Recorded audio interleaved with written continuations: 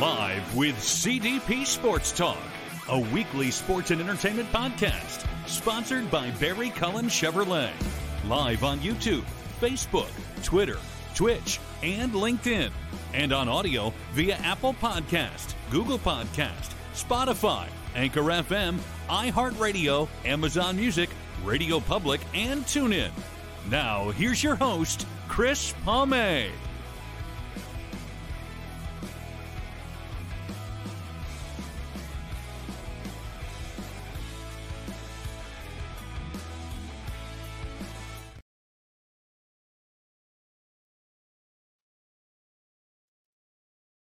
Good morning, everybody. Welcome to Season 7, Episode 3, overall 333 of Live with CDP Sports Talk, sponsored by Barry Cullen Chevrolet Dealership at 905 Woodlawn Road West in the Guelph Auto Mall. Check out barrycullen.com for the newest selection of new and pre-owned GM vehicles, or give them a call at 519-824-0210, or you can email them at info@barrycullen.com.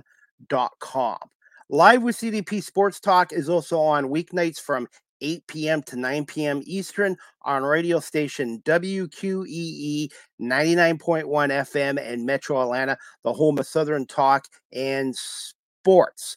I hope everyone's doing well on this Thursday, November 16th, 2023. Where is the month of November going?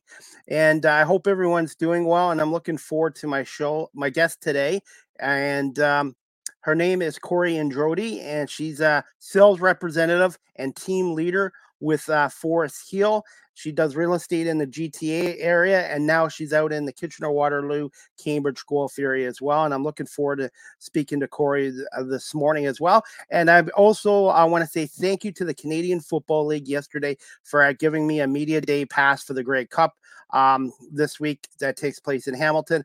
I was able to do 10 player interviews with the Winnipeg Blue Bombers and the Montreal Alouettes. I'll tell you guys a little bit more about that after, and I will be posting some of my interviews on my social media soon. But we're going to bring on my guest today, and I'm really looking forward to speaking to her a little bit about her career in real estate and how she got into it. And her name, again, is Cori Endrody, and glad to meet you. Good morning, Cori. Hey. How are you? I'm good. How are you, Chris? Thank you for having me. Well, thank you for coming on here today, and I really appreciate it. Yeah, my pleasure. My absolute pleasure. So how's things with you and the real estate industry these days? Well, it's definitely an interesting environment. It's kind of reminding me of, it's a sport all in itself. I've been in this business well over 15 years, and so I've seen it all. I've seen the good times, the bad times. We're coming off in the last couple of years, I'm sure everyone knows, we've had a few years of really crazy, hot markets. Prices were crazy, buyers were crazy, sellers were crazy. But it has slowed down a bit with the interest rate hikes for sure. But it's still a really solid market. So, we hear all these gloom and dooms of, the market's going to crash, it's going to fall. No, it's not. It's still a pretty good, solid market. Even though the prices are down, they're not really down a lot. So this is kind of the new norm.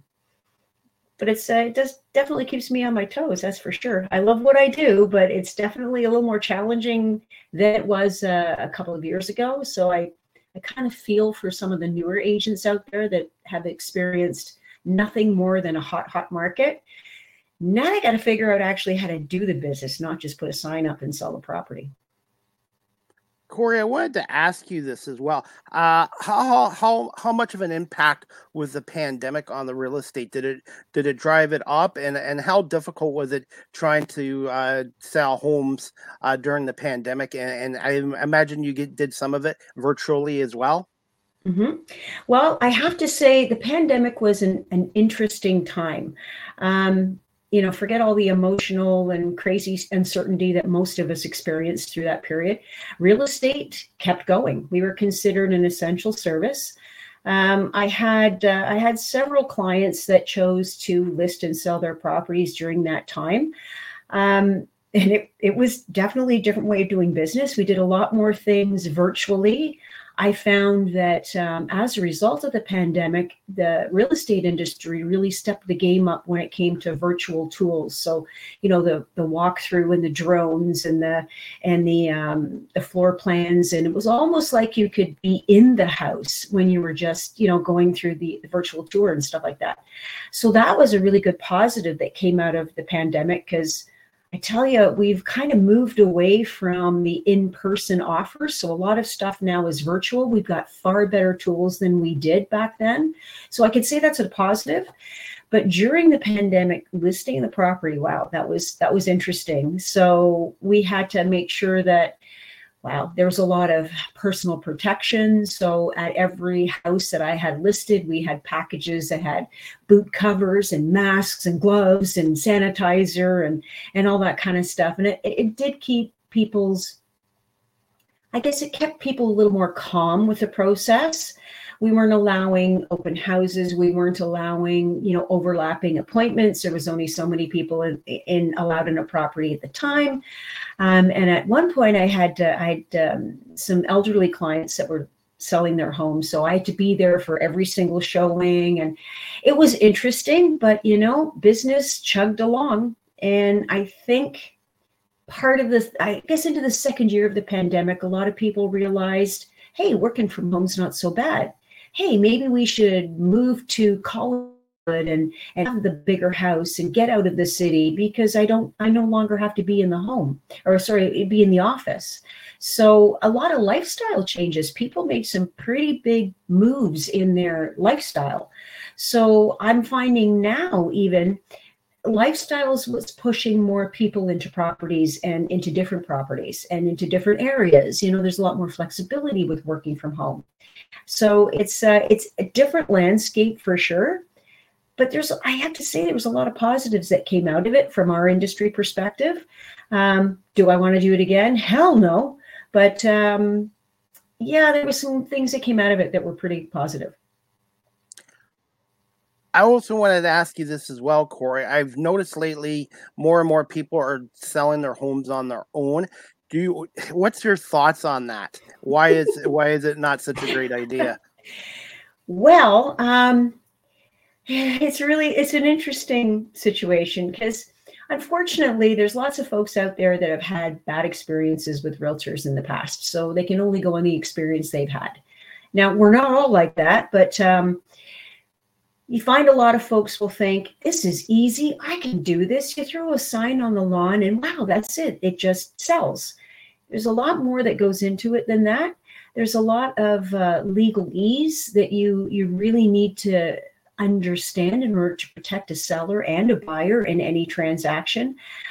So it's a lot more than just the pretty pictures and the sign on the lawn. And I think what tends to happen with a lot of folks is they try to do it on their own because they think they're going to save a whole ton of money. But it's been proven time and time again, statistically, that for the most part, even if you sell it on your own, you think that you've saved a ton of money, you really haven't. Most good agents are great negotiators. We know the market. We know what's happening in the market. We know what's selling. We know how to get better pricing or a better sale price. It's all about presentation of a property. So there's a lot more detail that's required. So a lot of sellers that will sell on their own usually end up leaving a lot of money on the table. And I know myself, if you can even put another 3 to 5% in their pocket, then you've already kind of sort of covered your remuneration. So it's not always what it appears. And most people that try to sell it on their own end up hiring an agent in the end. Okay. Cori, I want to ask you this as well. Sure. What are your thoughts on buying and renting, and what are the advantages of doing both? What do you mean? Buying a property to rent it out, or to rent or buy? To buy a home or to a rent? Well, if you like to pay someone else's mortgage, by all means, go and rent. And rents these days are pretty pricey. So it makes it, the longer you rent, the more you're going to grow someone else's equity. because that's the whole point with a property. It is an asset. It's something that you can borrow against. It's something that you can, take some equity out and go to another property, but you lose a lot of flexibility. If you're renting, I mean, it's someone else's property, you can't do the things that you want to do there. You might want to paint, you might want to, renovate. You're not going to renovate someone else's house that you don't own. But I would say from a wealth perspective and growing wealth, the best way to grow wealth is through real estate. Yes, you've got, investments and stuff like that, but over time, over the whole history of real estate, it's done nothing but go up. It does this along the way, but it has done nothing but go up. And the last couple of years, it's been a really great lesson for some folks. People that bought 10 years ago, yep, their properties are in some cases doubled in value, which means they have that much more equity. And when you have equity, you have power. So you can do a lot with that equity in there. You can take some out, help the kids go to school. You can give them a down payment, but there's a lot more opportunity.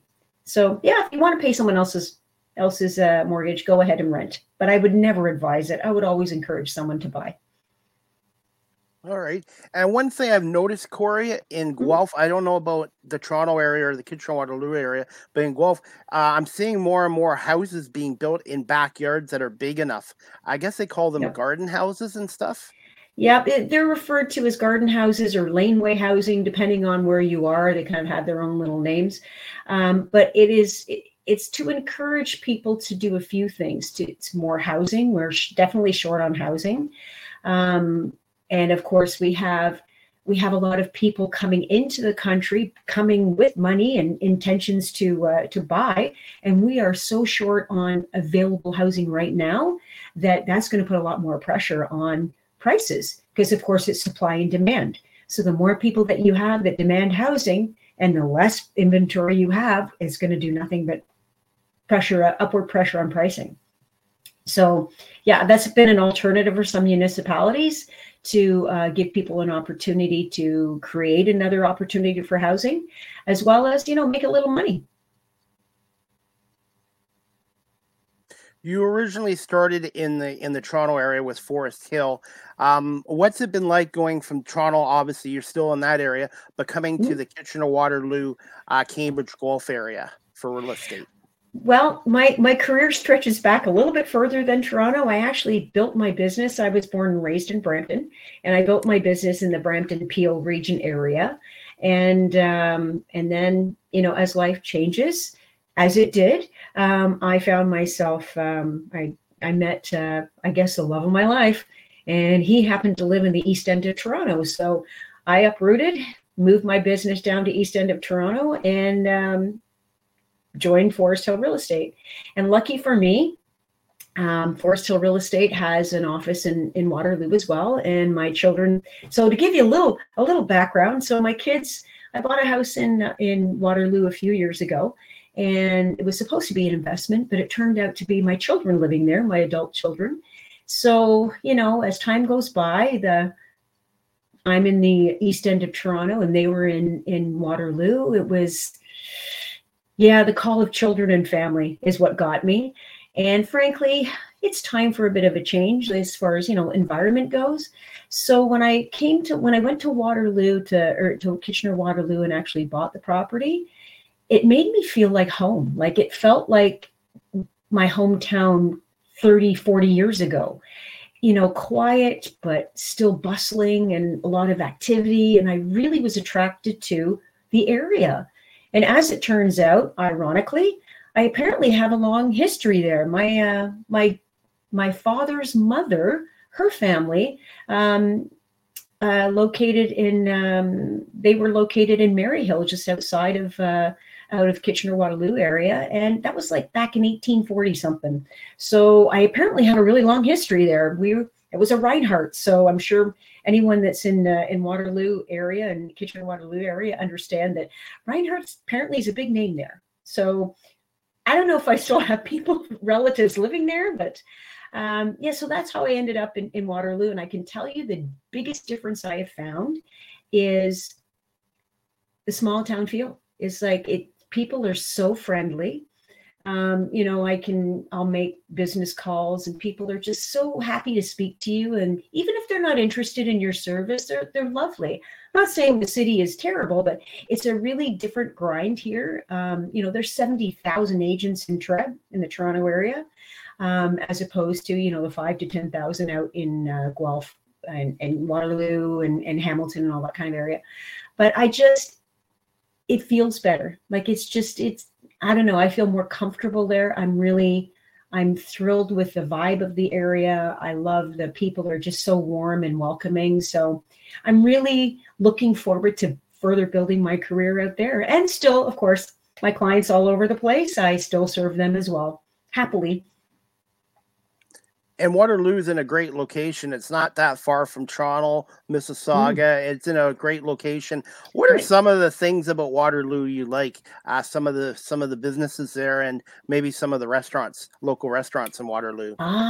Well, the thing that I find is we're really attracted to the so my partner Kevin, he's a microbrewery kind of guy. He loves the craft kind of beer. So places that we've visited out there have been kind of beer related in a lot of cases.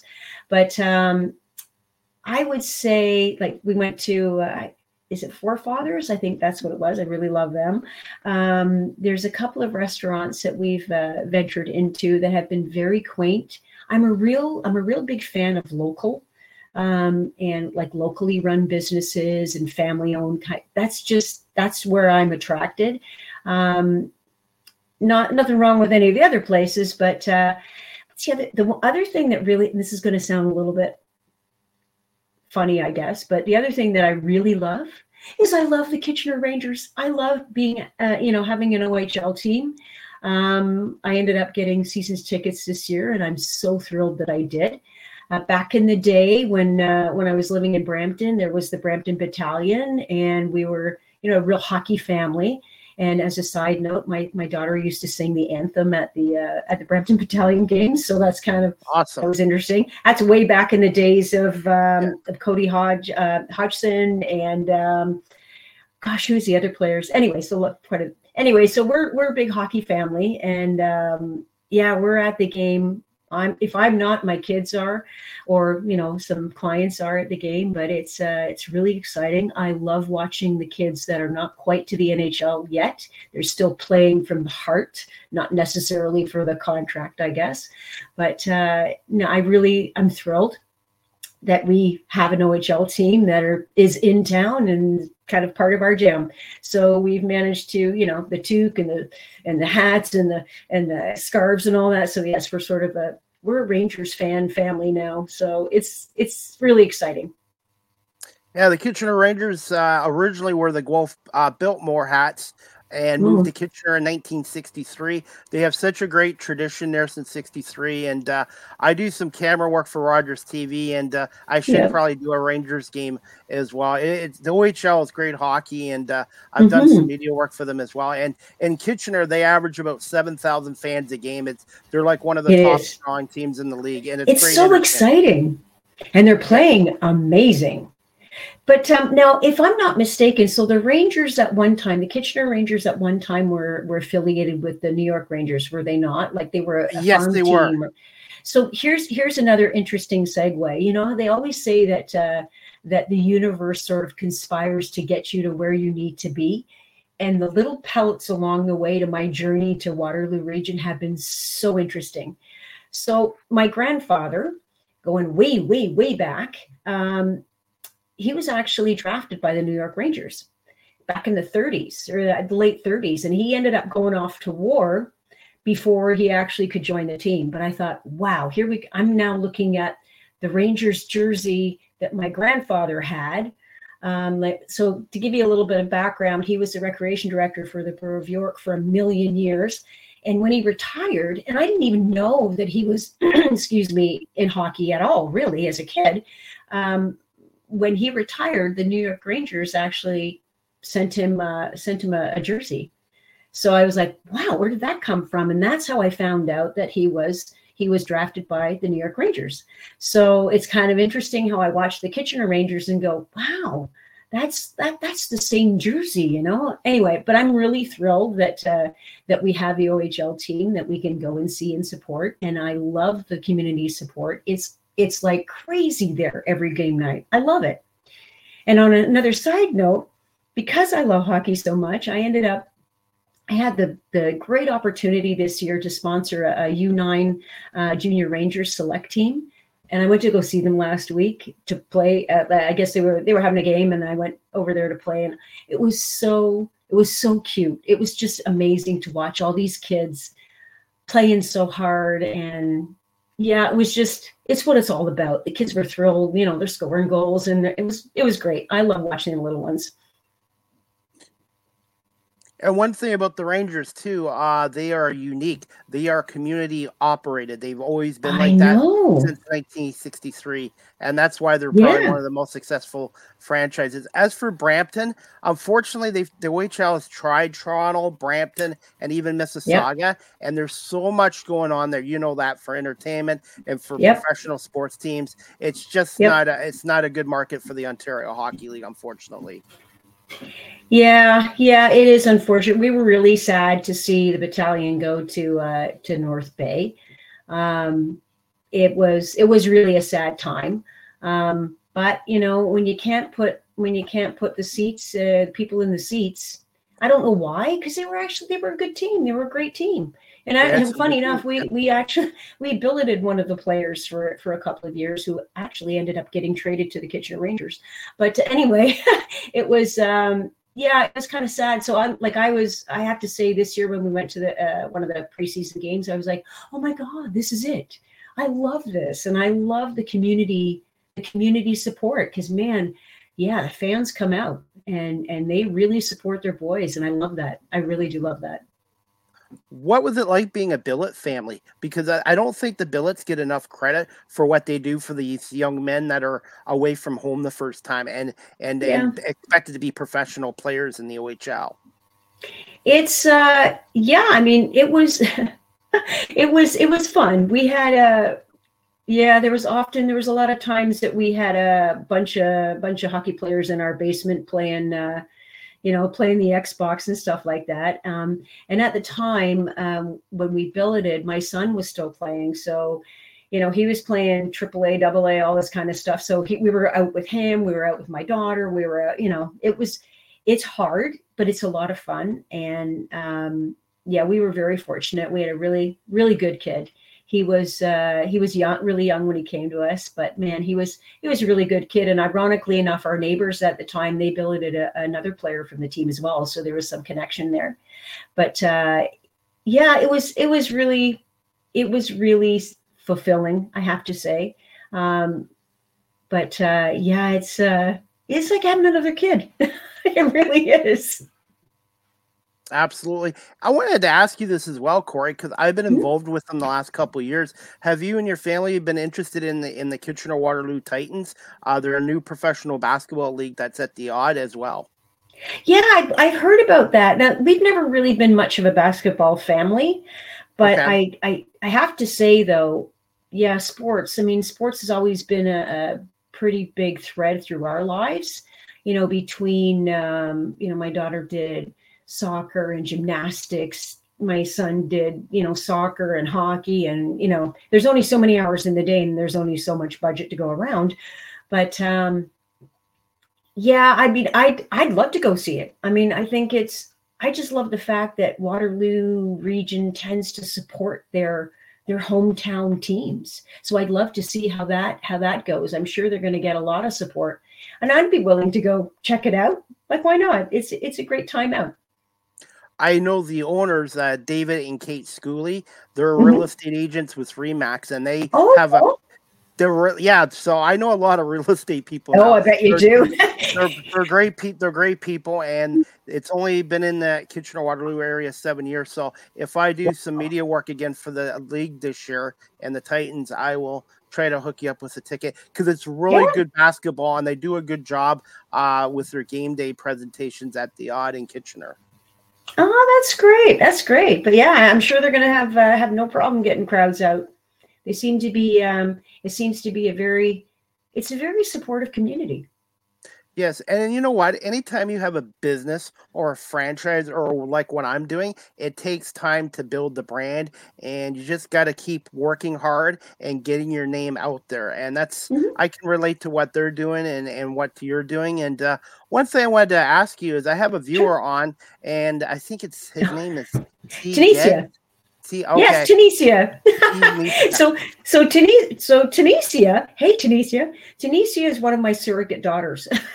Okay, well, thank you She for. Yeah, her sister spent a lot of time with my daughter going through high school, and yep, Tunisia and Janelle are definitely they're awesome young women. And just a shout out to Tunisia, she's an amazing mortgage agent. So if you're looking for anything, and she's in the Ottawa region, but by all means, reach out and I'll hook you up. Does she have a website we can plug on here? I don't know, Tunisia, if you've got a website, put it up, put it in the chat. Or in the comments. Yeah, that'd be great. Yeah, comments. But now she's she's a great girl. All right. I'm going to get to this other question. We'll get back to a little bit about real estate as well. When did you decide, Cori, that you absolutely wanted a career in the real estate in the industry? Well, and did you have a mentor? Did you have a mentor or mentors when you were first starting out? Yeah. So what this is probably a very common story for a lot of agents. I loved houses. I loved going to open houses. So I would spend lots of time long before I was licensed. That it was a lot of fun. This looked like a great time. I mean, how horrible of a job can it be to look at beautiful houses all the time? So that's how I got hooked. And then I decided that, okay, I think I want to do this as a career. I was a marketing and communications manager, and it was time for change. You know, I was in the corporate gig, but so what I ended up doing is I got my license and I started doing a bit of research. And the agent that I had used to purchase my own house at the time, I just kind of liked the way he did business. So before I really committed anywhere, I went to him and I said, you know, tell me about business. Tell me what it's really like. Like, don't sugarcoat it, because, you know, I need to know what the downside is. I had 2 young kids at the time.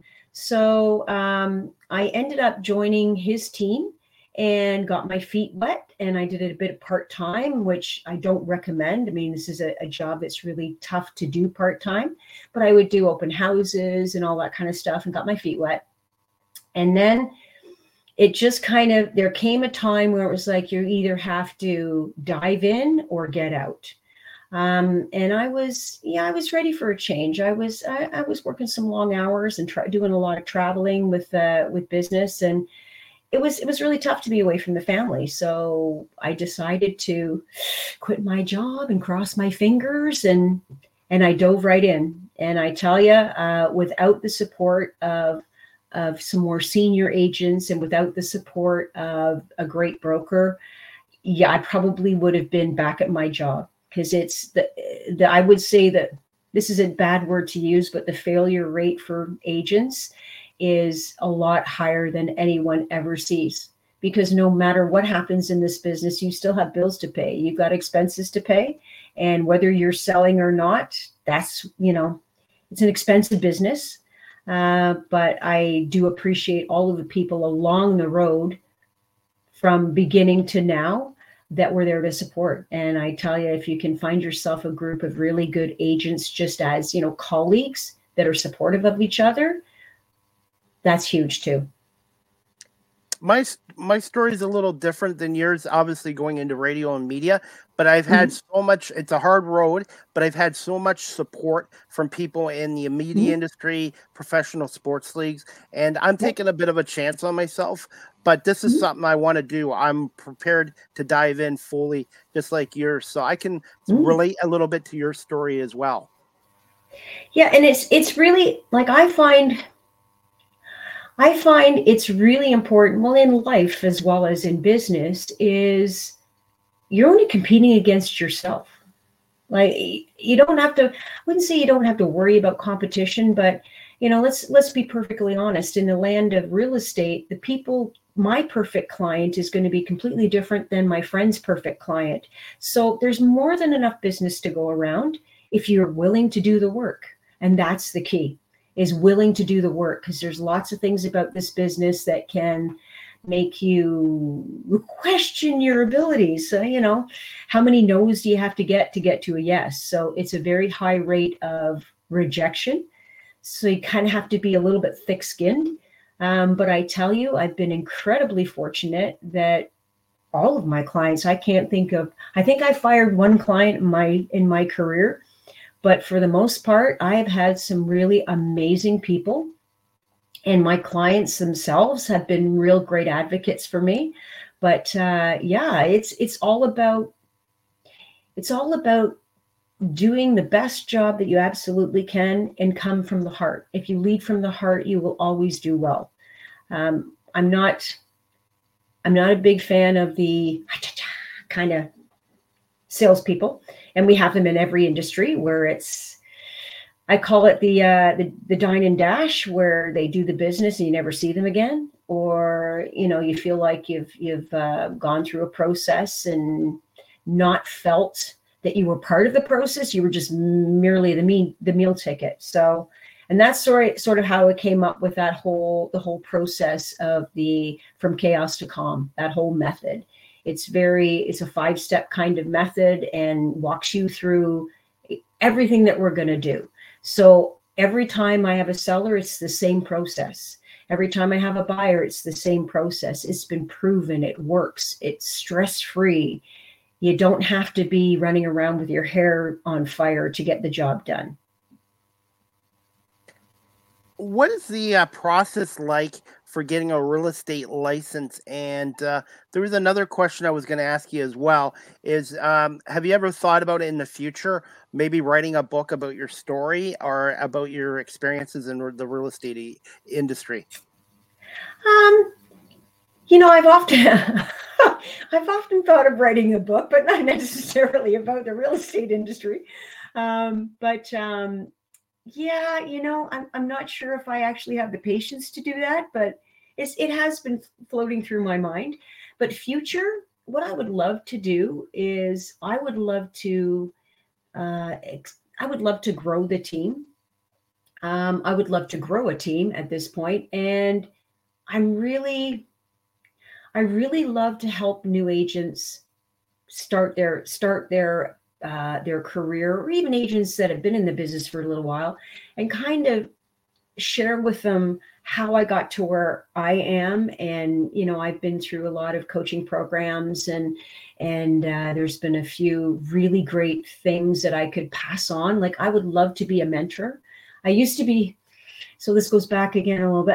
I'm a former competitive figure skater. And after I finished my career figure skating, I went into coaching, and I did power skating, and I did all that kind of stuff. And I still really find I get such a thrill out of someone else's success, if that makes any sense. So I have a few colleagues that are much more junior than I am in the real estate business, and they call me all the time, and we talk about, issues that they're having and that kind of stuff. And I love to see them succeed. I love to see those people succeed. So I think I'd love to find myself in a more mentor coaching role. Not necessarily as a coach, but like still within the real estate business, and be there for people to help them get to the next level. Because it can be a really lonely business, real estate can. It's called paying it forward. And I've had a number of people in the radio industry support me and give me advice or whatever. And when I'm lucky enough to make it, I'm going to do the same thing. And what I love about this industry is not just making connections like the real estate agent, but it's also making friendships as well. Connecting Absolutely. With I have to say, I have been blessed with clients that I have. Is 99% of them were friends afterwards. We keep track of their lives and their kids' lives. And, but yeah, I have to say, paying it forward is a really important concept in my life, let alone in my business. But yeah, I'm a big believer in that. I'm really a big believer in what you put out there comes back to you. But yeah, I really don't feel bad when someone else succeeds. Actually, I love to see other people succeed. And if I can be a hand in that, I'm really happy with that as well. And maybe that's why maybe that's why I've managed to build such a strong business with some great clients that are, as I said, are advocates. Is I love to see them succeed, and that in their success is the right house, not just a house. So yeah, they're much more than a sale to me. They actually become, they become friends. Absolutely. One thing I wanted to ask you, Cori, if somebody is watching or listening to our show today and they're interested in getting in the real estate industry, what is the process like in Ontario for getting a real estate license? Well, it's changed a lot since I got my license. Now it's through Humber. Humber Guelph is they handle all of the courses required in order to get your license. You could definitely go to OREA, the OREA site. So that's I believe it's orea.com, and you can get all the information of where you can get the schooling. But it's all handled through one place now. And I believe it's 5 phases now. It was only 3 when I went through it, but it's gotten a lot more, not difficult, but it's gotten a lot more difficult than it was when I went through the system. It's more professional. So that would be the best resource, I would say, is ore.com, and they can figure out if they're willing to take that jump into a self-employed situation. But that's where you go. I'm going to put you on the spot with my next question. Yep. Do you remember the first home you sold and how satisfying was it? And currently right now in 2023, what are some of the most popular home styles out there? Okay, first sold. Oh my heavens. Gosh. Oh yeah, I do remember that. I do remember the first house that I sold. Yeah, it was a young couple that was making the move up into another home. Obviously, they were upsizing, and I was terrified.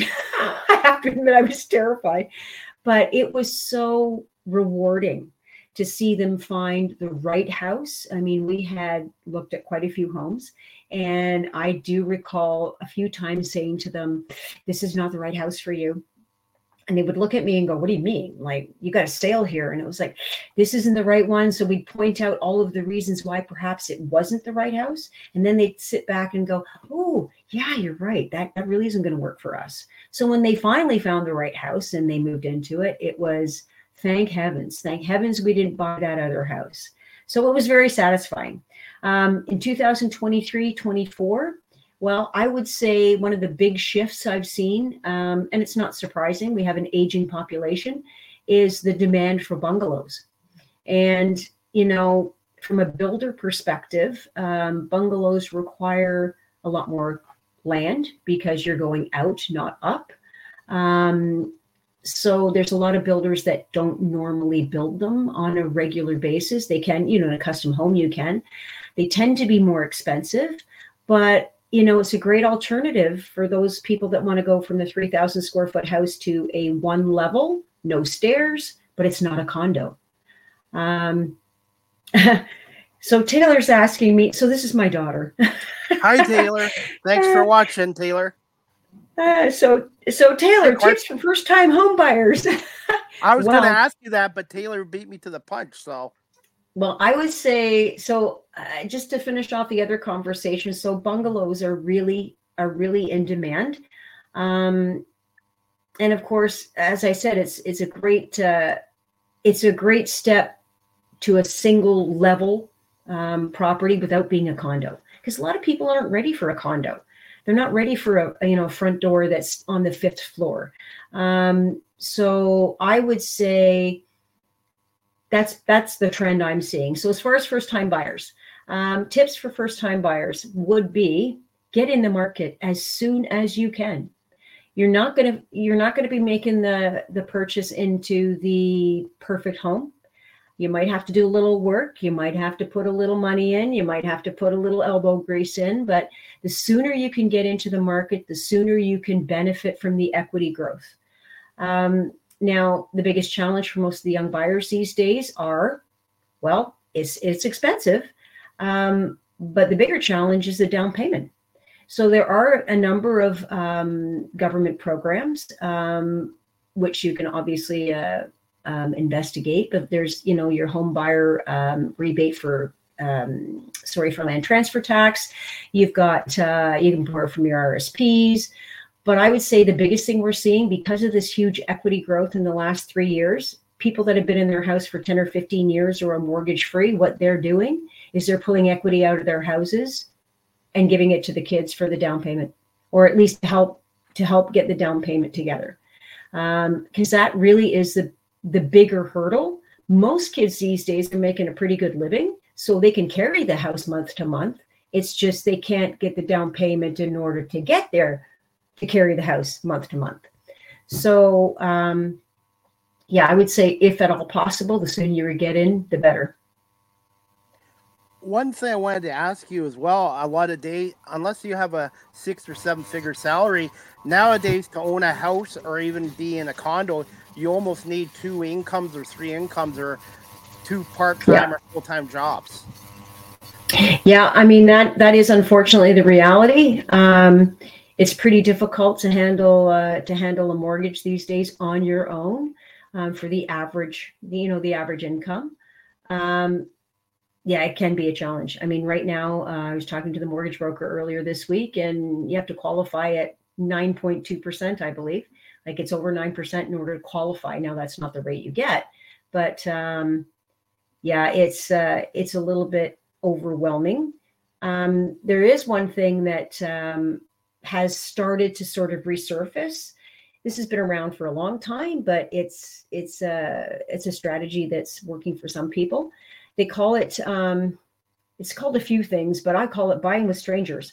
So if you find a like-minded person that wants to buy as well, you can certainly buy together under instead of joint tenancy. So joint tenancy is what somebody would be if it's like, as a good for instance, is husband and wife or joint tenancy. So it's a legal term that if something happens to that other person, then that property automatically goes to the other person in the joint tenancy. Now, a way, if you have 2 strangers, is you basically buy the house together under what they call tenants in common, and each person owns 50%, or if there's 5 people, it's whatever percentage it is, and they own a portion of the house. Now, the upside is that you've got people with that want to get into the market, and they can like-minded, et cetera. That's great.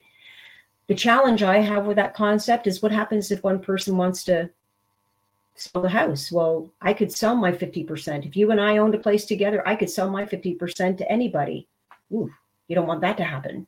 I mean, I'm sure there's some legal ways that you can try and guard against that, but there are some creative ways coming out of some creative ideas coming into the marketplace of how to get into the market. That is one of them. It's not my favorite, but it is one of them. And a good mortgage broker can actually give you some great advice as well. And Taylor was saying, great show. Well, thank you, Taylor, for watching and for your great question. One thing I wanted to ask you also, Cori, just we'll wrap it up in a few minutes, is what are some do-nots of looking for a home? And would you recommend home inspection before you go through with the final purchase? Okay, so your first question was, again, what not to do? Yeah, some of the do-nots. Some of the do-nots. Yeah. Do not go shopping for a house before you have a pre-approval. Don't do it. Reason being is you could fall in love with a house that you could never afford, or you could find a house that you would settle for and realize you could have got a better house for a little more money. So all I'm saying is don't enter into the market unless you got a pre-approval from a mortgage broker or a bank. I would also say this is a big do not. If you do find a house and you do purchase a house, between the time you firmed up and closed, do not go out and buy a new car. Do not go out and finance something. Do not change jobs. Make sure that all of the financial ducks are in a row. And once you close the property, then you can go out and buy that car if you want. But don't do it between that period of time. So sorry, what was your other question? What was the other one? Oh, the other question I remember, obviously when you're buying a house, inspection, right? Home inspections, yes. Okay. Yes. So let me sort of put that into context. So during the hot market, when it was what they would consider a firm offer or nothing, which was basically highly competitive. So people would go in without a financing clause or an inspection clause. So they would go in with what they call a firm offer. That scares a lot of people, but most sellers were providing a home inspection. Now, is the seller's home inspection a perfect situation? No, but it's better than no inspection at all, because it's high risk for sure. Now, that particular scenario was what was happening in most markets because it was such a quick market. So yes, inspection from the seller is okay. But you'd always, in the perfect world, you'd want your own inspector. So in today's market, we're finding more sales are happening slower. People are able to do all kinds of conditions, including condition on sale of a buyer's property. So that now allows us more comfortably to absolutely get an inspection clause. And I would never, unless you are a builder or you're a contractor, or you're prepared to face anything that could pop up in that property, I would always recommend an inspection. Always, always. But you got to make sure you get a good inspector. Because much like I hate to say it, real estate agents, as many really good inspectors, there's a lot of bad ones. So I would make sure that when you're working with your realtor, whom you trust, obviously, they can help you find an inspector if you don't have one. And thank you for explaining this, because you just explained to me how important it is to have a real estate realtor get involved, because it's not just, I want to buy a house today and that's it, or I want to sell it. There's a process. There's a lot of work. Absolutely. Absolutely. And, it has each side of the business has its own set of pitfalls. I mean, the seller side has one and the buyer side has one. Even for, I just actually sold a client that this was her sixth property. And she was like, wow, I never did this on any of my other properties, or I never experienced that.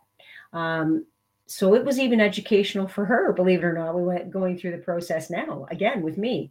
I didn't do any of her, I didn't know her back then, but yeah, so process can be a very calming thing. I find with clients, if you lay out the entire process and you keep reminding step by step as you go, then there's not that feeling of fear when you come to that house and you're going to put the offer in. They're pretty savvy buyers by the time they get there. So in a nutshell, here's what my job is. My job is not to sell anybody anything. It happens to result in a sale. But in my opinion, my job is to provide the information and education that a buyer or seller needs in order for them to make the best decisions possible for them. Now, I've had situations where the best possible decision for them was to do nothing at all, which is fine. But I feel confident that if I've given them all the information that they need and they make a rational decision based on information, then it doesn't matter to me what their decision is, as long as they've had everything to make an informed decision. And I'll support them. I mean, I've had several times where someone has said, I've said, I really don't think you should do this because of this. And they say, well, thank you for the insight, but I'm still going to do that. No problem. I'll help you get there. As long as it's an informed decision. That's my opinion. This leads to my next question. I just got a couple more questions for you, Cori. Sure. Yeah. This question I wanted to ask you here is, what is a typical day like for a real estate sales representative and team leader? Well, it's never, 2 days are never the same. They're always everything. Okay, let me see. It's a very fluid business. Now you got to keep in mind that you are dealing with people who are either trying to sell their biggest asset or people trying to buy what will be their biggest asset in their life. So it's a pretty big, heavy, important decision. So sometimes you're fielding calls, sometimes you're you're running out and have coffee and talk about stuff. And because a realtor is actually a psychiatrist, therapist, a lawyer, not really, but, we've got enough information to be a decent lawyer or a decent, we've got a million hats on. So we're kind of everything to everybody at that portion of time in their I guess, in their journey.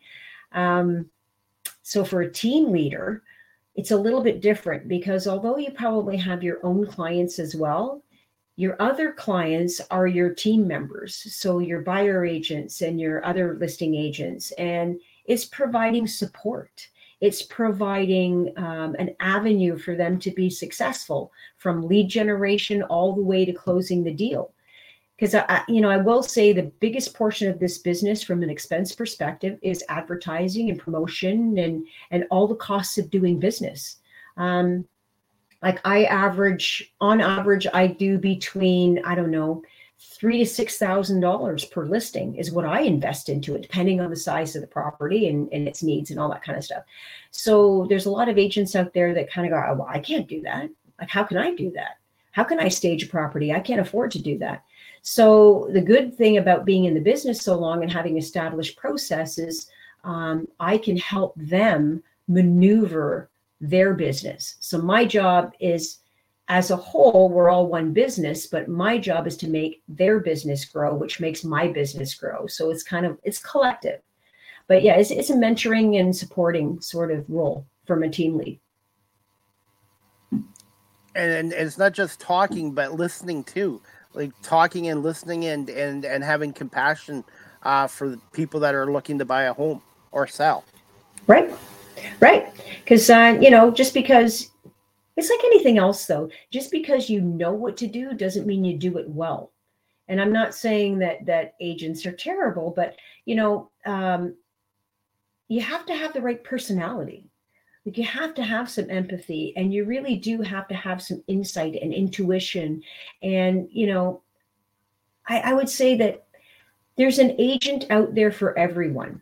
So, someone that may not be comfortable with me might be comfortable with my colleague, and vice versa. So it's all about attracting your tribe, I guess, for lack of a better term. And when that happens, it can be pretty magical, to be honest with you. It's you don't realize at the time how influential what we do can affect other people's lives. I mean, get the wrong house, think of that impact. Get the right house, completely different scenario. I can't tell you how many houses I've talked my clients out of, going, do you remember why we're doing this? I actually had a client that was looking for a specific property, a specific kind of bungalow. And they were very focused on what they wanted. They went into an open house and they stumbled across a house that was a 2-story on a very small lot. They wanted a pool. There was no pool. But the stupid part was, it wasn't stupid, but the thing was, is they were getting caught up in all the wrong things. So when I went to the house with them, I looked at them and I said, why do you want to do this? You've got a 2-story. You have a beautiful house. Why do you want to do this? Oh, this is lovely. The whole point was to get a bungalow, wasn't it? Yeah, it was. So after that whole conversation, it was still a lovely house, but it was like, wait a minute, this is not your goal. This is not what you're trying to achieve. Could I sell you that house? Sure, I could. But let's think about this and go, are we really doing ourselves a disservice here? So another year, fast forward a year and a half, 2 years later, and we found the perfect bungalow. And that's where they are now. But could they have made a mistake? Yes, they could have. After I talked them out of it, it made sense, right? I mean, why would you want to go down the same road? But anyways, it's we wear a lot of hats. Absolutely. And I was going to say too, it's not your typical Monday to Friday 8 to 4 job. Oh, no. I mean, to be honest, it's like any other business though. Most professionals in any industry, there's no such thing as 9 to 5. If you're a self-employed entrepreneur, you're doing everything at all, yourself, you're kind of doing the same thing as becoming a self-employed entrepreneur and all that. You kind of have to work when the work is there. But if you set your business up well, and you put in the automations that you need, and you put in, all of the building blocks for a successful business, you don't have to work 500 hours a week. But yeah, we are definitely not 9 to 5. We are whenever the client's available for the most part. Do you find there's a lot of burnout in the real estate agents, in the real estate industry, burnouts? Yes. Yeah. Yes, absolutely. I've seen agents run 100 hours a week, and run like stink. And the thing is that sometimes I find in the beginning of a career, you have that feeling of scarcity all the time, where it's like, where's my next meal coming from? Where's my next paycheck? Where's my next paycheck? And it can actually fuel burnout, but it can also, it makes the business not fun. And if you're not having fun in what you're doing, you're not feeling passionate about what you're doing, then, how well are you going to do that job? I experienced that whole crazy part of my business as well. But, after some time and after some great training and some great coaching by some amazing business coaches, I've really got my business to where it's fun again, and where I really want to bring other agents in and help them have a great business without sacrificing every birthday party or every hockey tournament, or, because that's unfortunately what real estate has done in the past, really. Ask many agents how many vacations they missed, or how many vacations they were on the phone for, or how many games they missed, or weddings they were on the phone doing a deal in the corner type of thing. But it's all about what I've discovered. It's about structure, and it's about laying out the process, and having a process, and having a system, and having the automations that can actually free us up to spend time with clients. So it's not, okay, I got to go, I got the next one, So yeah, there's a lot of burnout though in this industry. And just talking to you, Cori, I can tell how passionate you are and how much you love the industry and the learning aspect of it as well. Like what I'm doing with radio media, I love learning new things every day, because my other corporate job, I stopped learning, and it was just, okay, I come in for a paycheck. Money's nice, but I just wasn't growing as a person or an employee. Yeah. And makes a big difference to your own quality of life. But I also believe if you are passionate at what you do, and you believe in your process, and you believe in what you offer and the value you provide, that's going to shine through with everybody that you meet, with every client that you serve. Because there's nothing worse than being, how many of us have gone into a restaurant or gone into a retail place or been served by anyone who clearly doesn't like what they're doing? You walk away with a bad taste in your mouth, And it's just like with what I'm doing as well as what you're doing. Be yourself. Don't be somebody that you're not. 'Cause people can pick that up right away. I have to say that's probably the most difficult thing that realtors as a whole have a hard time with, is being authentic. And I'm not saying people are fake, but it's, we've all seen the Instagrammy, I guess, pictures of, in every industry you have that. And it's like, well, that reality doesn't match the picture, So, and honestly, I think I'm just old enough to realize that, you can only be, you're the only you. So you're unique to start with. So celebrate that. And that's where your value lies. I'm also really glad we connected on social media, Cori. Yeah. And I consider you a friend, and I've really enjoyed talking with you today. And I'm going to wrap this up with a question I do with all my guests. Yeah. What are some fun facts about Cori that people might not know about? Oh God, and my kids are listening, right? I'm sure they'd have something to say. Fun facts. Okay, fun facts. So, I'm quirky. I'm definitely quirky. I think I'm a lot of fun. I love hanging out with the family. What else wouldn't you know? I don't know. I'm fairly an open book. I'm not really that mysterious, to be honest. but yeah, I mean, I was a figure skater. My kids were huge in sports. I have I have a very small secret jealousy. My daughter is a singer in a band, and I love watching her. But I was like, I wish I could do that. I wish I could. But yeah, I think back in the day, my dream was to be an actress. Hard even question favorite child. She's putting you on I the love them both spot. equally. I love them Yes. both equally. But I would say, yeah, I mean, my goal was to be an actress, funny enough. And it just, I don't know, it just never happened for whatever reason. And the universe took me to here. So, yeah, I guess that's probably the quirkiest fact I have about me. Favorite place to travel, vacation wise? Oh, depends on what kind of vacation. Relax and recharge. I'm going to say Montego Bay, Jamaica. If I'm looking for history, which seems to be my passion lately, well, I guess that's another fun fact. I'm an American politics junkie. Okay. Don't know why. I mean, I don't know. It's really captivated me, and I'm not sure if it's more of the kind of like the train crash that you can't stop looking at. I'm not sure if that's it. But okay, so history, that's another thing. History is really interesting to me lately. I would say I would love to go back to Prague. That was really a fascinating, amazing place. I'd love to go to, I've been to London, like to the London Tower and stuff like, oof, that was interesting.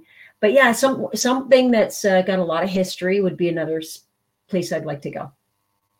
Absolutely. And a fun fact about me, I've never been on an airplane in 51 years. I guess Really? I should try it once. I've gone to the States, I've traveled, but I've never gone on an airplane, and I guess I should try it once. Well, if you want to be in the sports commentator arena, well, you're going to have to travel, my friend.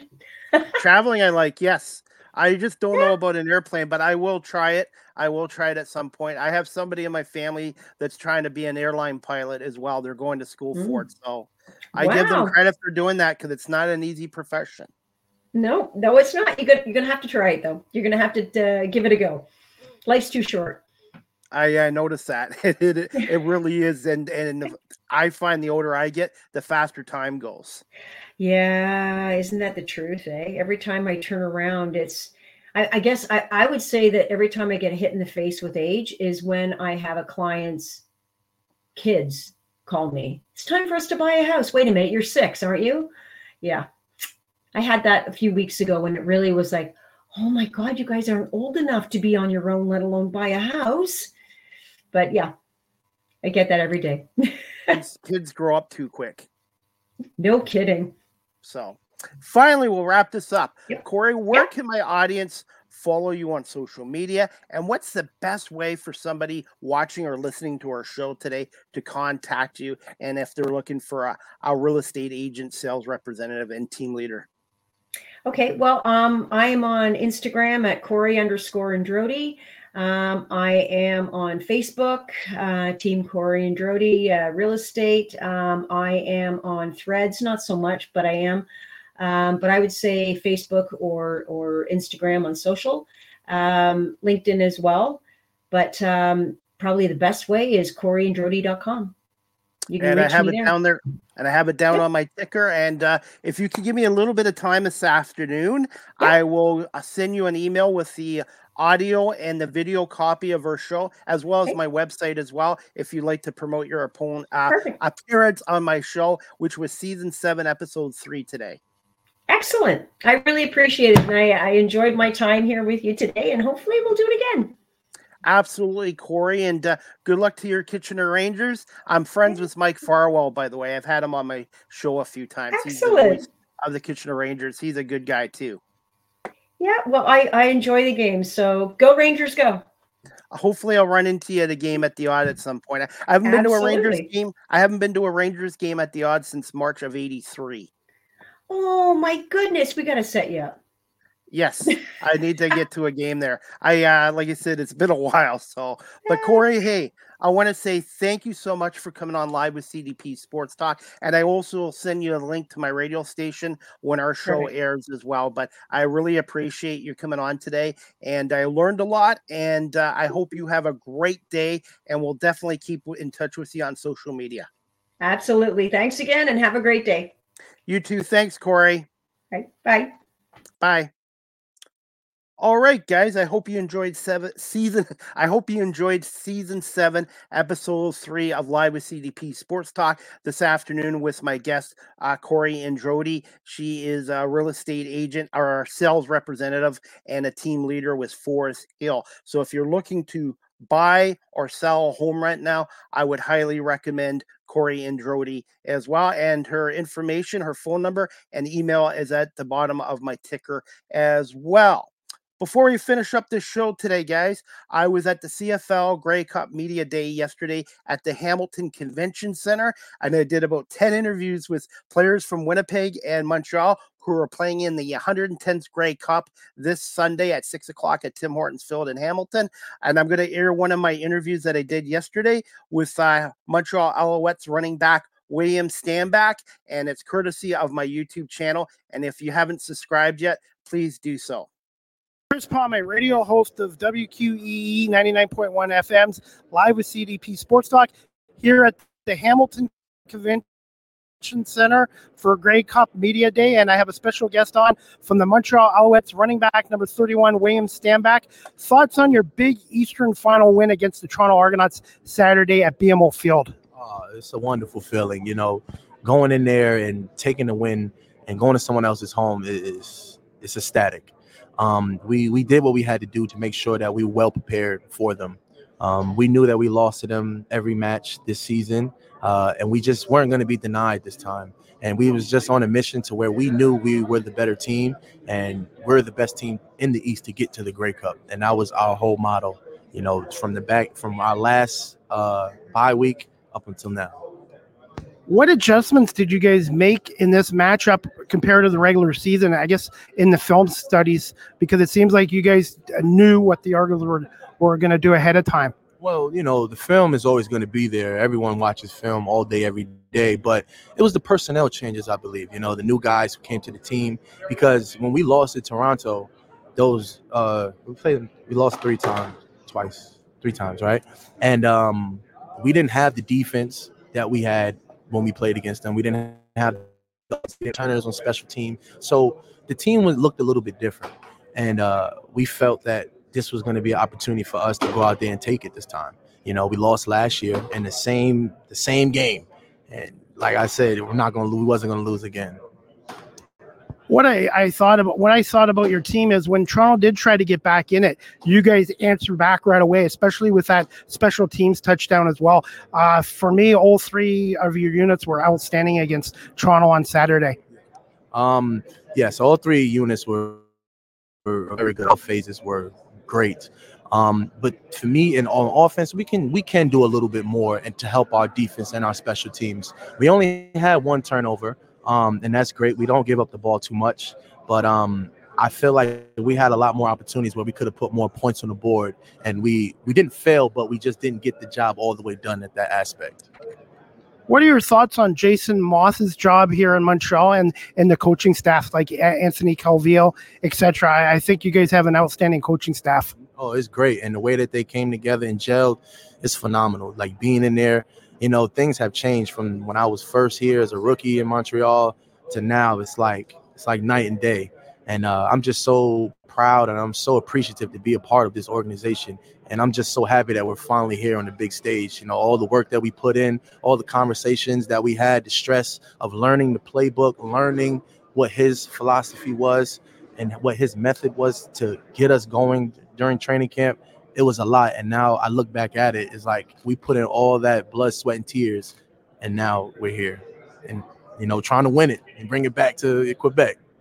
How much does playing in your first Grey Cup mean and to the city of Montreal, and what are your thoughts on the Winnipeg Blue Bombers, your opponents? Oh, it means a lot, to be here, to represent Montreal, and I feel really confident in our team. I think that everyone's here for one mission only. And we know it's a lot of festivities, a lot of fun games and activities going on here, but we're here for one job only. And I'm gonna keep saying that probably in every interview that I do, because we're so dialed in to taking that back that I don't think anyone's gonna get in our way.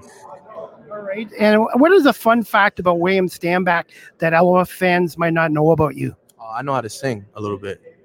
You see, I had to say a little bit. Can you give us a demo? Yeah. For real?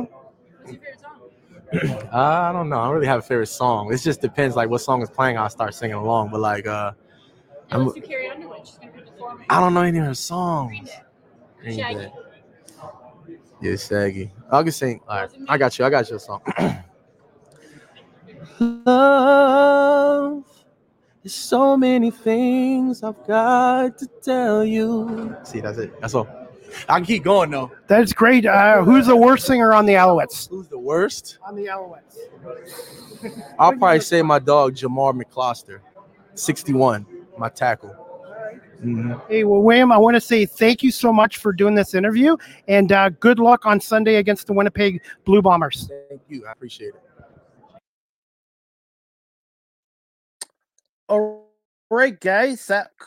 That was William Stanback, number 31 running back with the Montreal Alouettes. And William Stanback and his teammates, the Alouettes, will be taking on the Winnipeg Blue Bombers in the 110th Grey Cup Championship this Sunday, November 19th, 6 p.m. at Tim Hortons Field. Sold-out crowd, and you can watch the game on TSN and also on the TSN radio as well. And Rod Smith and Dwayne Ford will be calling that game on TSN. And I want to say thank you to Lucas Barrett and Olivia from the Canadian Football League for arranging a CFL Media Day pass for me as well. The league has been tremendous with my radio show and my media work, and I want to say thank you again to Lucas and Olivia from the CFL. I had a great time there yesterday.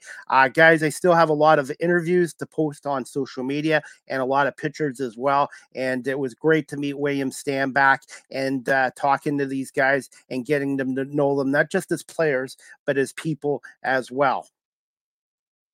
Next live with CDP Sports Talk, brought to you by Barry Cullen Chevrolet Dealership here in Guelph.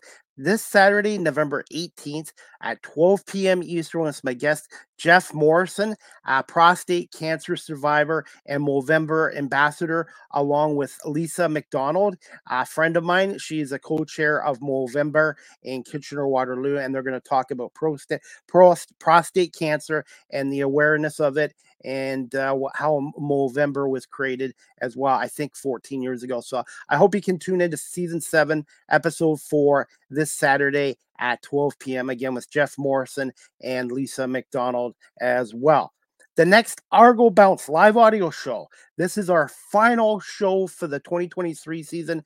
The Argo Bounce live audio show with Nick Small and myself will be tonight at 7:30 p.m. as Nick and I break down the 2023 Toronto Argonauts season, and unfortunately their loss 38-17 last Saturday to the Montreal Alouettes in the East Final, and we're going to break down what happened and what went wrong with the Argos in that game, as well as preview the 2023 Grey Cup game between Montreal and Winnipeg this Sunday. And this is hard to believe. In the 110-year history of the Grey Cup, this is the first time Montreal and Winnipeg have met in a Grey Cup. That is amazing. 110 years, and there's only 9 teams in the league, and this is the first time Montreal and Winnipeg are going to match up in this Grey Cup. I think Montreal's head coach Jason Moss has done an outstanding job this year, and of course former Guelph Griffin and former all-time Argo Mike O'Shea, his 4th straight Grey Cup as a head coach of the Winnipeg Blue Bombers, and not to mention that he won 3 Grey Cups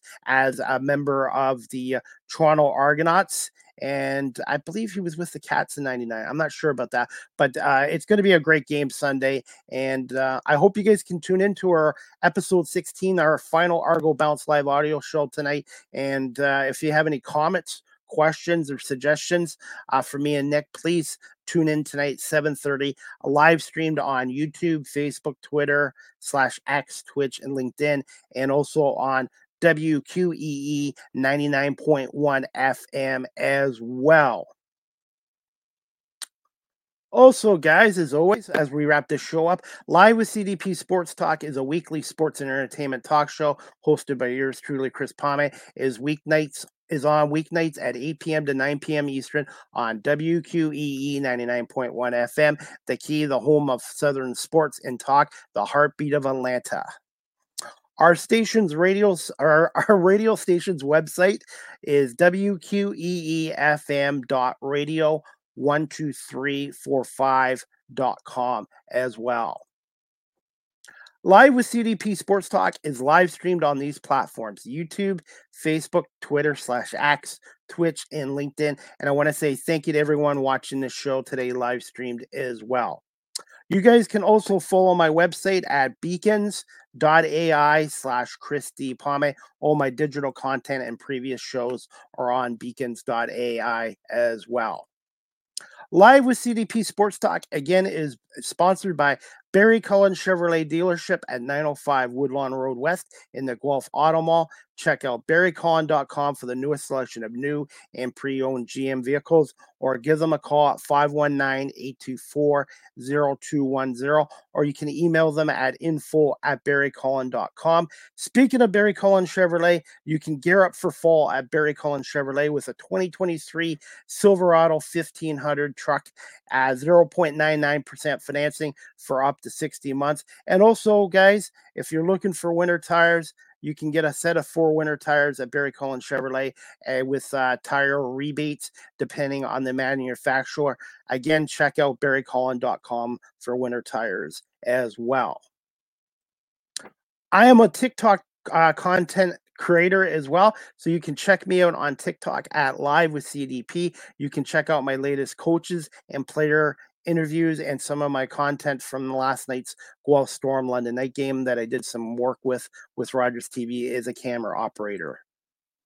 StreamYard is the official live stream provider of Live with CDP Sports Talk. If you're into webinars or podcasting such as myself, check out StreamYard.com as well. Live with CDP Sports Talk, the audio version is available on iHeartRadio, Amazon Music, Google Podcasts, Spotify for podcasters, Apple Podcasts, Breaker, Pocket Casts, Radio Public, Spotify, Castbox, LinkedIn, Pandora, and Tuned In. And again, weeknights at 8 o'clock on WQEE 99.1 FM as well. You can also email or text Live with CDP Sports Talk at cpame19@gmail.com, or you can text the show at 519-820-7188. If you have comments, questions, or suggestions, I would love to hear your feedback as well. Finally, guys, we have Thursday night football tonight. We have the 5-4 Bengals against the 7-3 Ravens from Baltimore. Kickoff is at 8:15, and I'm going to go with the Cincinnati Bengals in the upset tonight as well. And the Philadelphia Eagles are back to playing on Monday, November 20th. Monday Night Football, 8:15, Super Bowl 57 rematch. The 8-1 Eagles are at the Kansas City Chiefs, 7-2 at Arrowhead Stadium. Joe Buck, Troy Aikman with the call. Looking forward to that as well. And the Detroit Red Wings today play the Ottawa Senators at 2 p.m. today Eastern from Stockholm, Sweden. And the Red Wings will be playing the Leafs over there as well. So good luck to the Red Wings tonight as well. And finally, guys, 110th Grey Cup again. Winnipeg, Montreal, 6 p.m. Eastern, Sunday, November 19th, from Tim Hortons Field.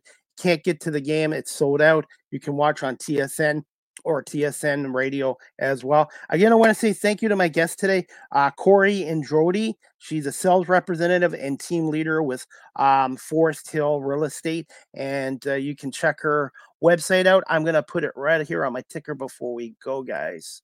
Give me 1 second. I have so much stuff on my graphics. I'm going to just put it right here. You can check out her website at CoriEndrody.com. That's CoriEndrody.com. And you can also contact Cori at 647-372-505. Sorry, I made a boo-boo there. You can contact Cori at 647-372-5070, or you can email Cori Endrody at Cori@CoriEndrody.com. com as well. I want to say thank you everybody watching this live stream today and also on audio and on WQEE 99.1 FM, brought to you by Barry Cullen Chevrolet here in Guelph. I hope everyone has a great afternoon, and we'll see you here back tonight at 7:30 for episode 16, our season final of the Argo Bounce live audio show with Nick Small and Chris Pomek. Have a great afternoon, everybody, and thanks again for watching and listening to Live with CDP Sports Talk.